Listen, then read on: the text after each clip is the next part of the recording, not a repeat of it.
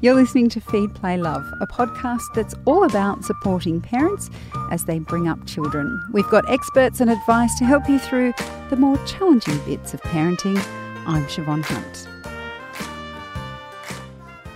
If you've ever taken a child to the shopping centre and passed by a row of lollies or a toy store, you will probably understand the phrase pester power. Children can be incredibly persistent when it comes to getting what they want. So what's the best way to handle it when your child won't stop asking for something? Derek McCormack is the Principal Specialist at raisingchildren.net.au. Hi Derek, how are you? I'm well, how are you? Good, thank you. Why is it important to have a strategy on how you respond to pestering? Well, like with many things, having a strategy will just make life easier in the short term and the long term. And when it comes to pester power, as it gets called, it's particularly helpful because it helps children know the ground rules. If you've discussed that with them, and having your own personal strategy keeps your stress levels down. So can you unpack the idea of a strategy to us? Because some people might be thinking, well, I'm not going to sit down and write out how I'll respond. Is it just about knowing what your response will be?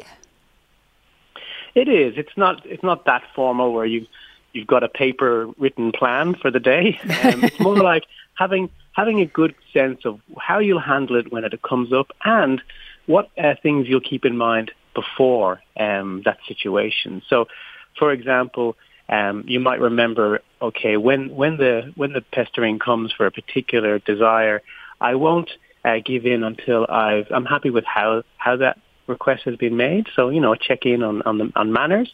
So I'll remember to be happy with the request before I answer it.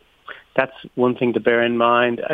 But I think the most important part of any strategy, in quotes, is just to try and have it clear with your child how those things will be handled. What are the ground rules? We will or we might be able to have a treat at the store, and if it's not going to happen, that's clear for the child, and maybe it makes things a little easier. So another part of this preparing is to remember that if it is a no for your child that day, you'll remember to acknowledge their disappointment. That can help them learn things like empathy, because you're empathizing with them. Even though it's a no and it might be upsetting, you're acknowledging that, yep, this is disappointing, but maybe next time. And I know I've seen it written that we shouldn't say no too much. And that sounds like an open invitation for giving my child too many things. What does it mean by saying try not to say no too much? Well, I think what that advice is getting at is you want your child to feel that they are enjoying time with you and having treats. So if it's always a no, then it might get in the way of having a good time together. I think the main thing to remember around yes or no is to have your child understand that it might be yes or no. Both are possible. And if it's a yes, then that's something to be happy about and celebrate. But if you both understand, it could go either way. And if you both understand that, tantruming won't really help in the situation where it's a no, then that can help the whole situation. So when we say, because, kids can ask for a lot of different things. So what happens if you're walking through the supermarket and they're asking in aisle 1 for something, aisle 2 for something, aisle 3 for something, and you've already said, no, you can't have anything before we go to the shops, and no, you can't have that lolly now, and you can't have this here. And I mean, it just sounds like a total nightmare. But where do you stop and decide, okay, I have to say yes to one thing here?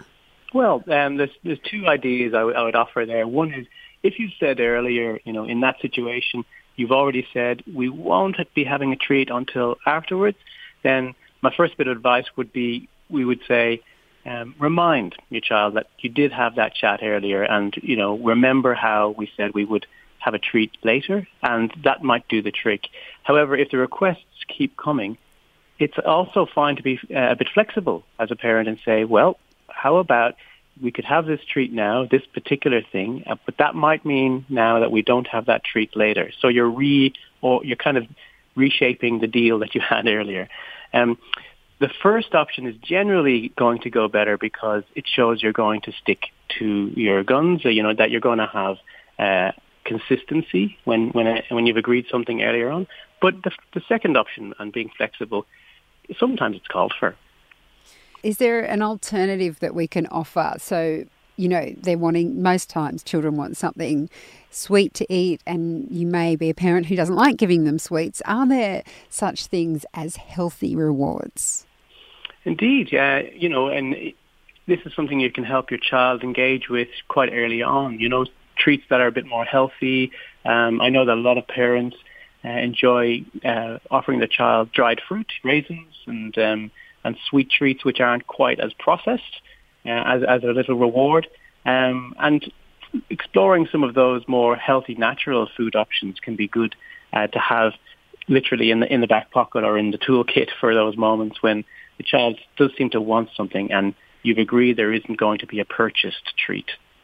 Is there anything else we're missing in terms of managing pester power, Derek? There's one thing that can be really helpful, and that is to be conscious of the advertising around you and your child. Often in stores, the store is designed in a way to kind of encourage the pestering. You have the brightly coloured candy and lollies at eye level for the child. So you might be conscious of that and try to avoid that getting too much in your child's face. And then more generally with advertising, there's always TV and radio and even the internet that's promoting these treats all the time to children. And it can be good to talk with your child about those things as well, in a sense, helping your child get a little bit savvy, a bit media savvy around what they're seeing, because it can help you have a conversation. See how this is trying to make us buy this. See how this is trying to make us really want this lolly. Do you think it's a good idea that we have that all the time? Those conversations about sometimes foods. Derek, thank you so much for your time today. Pleasure. Thank you.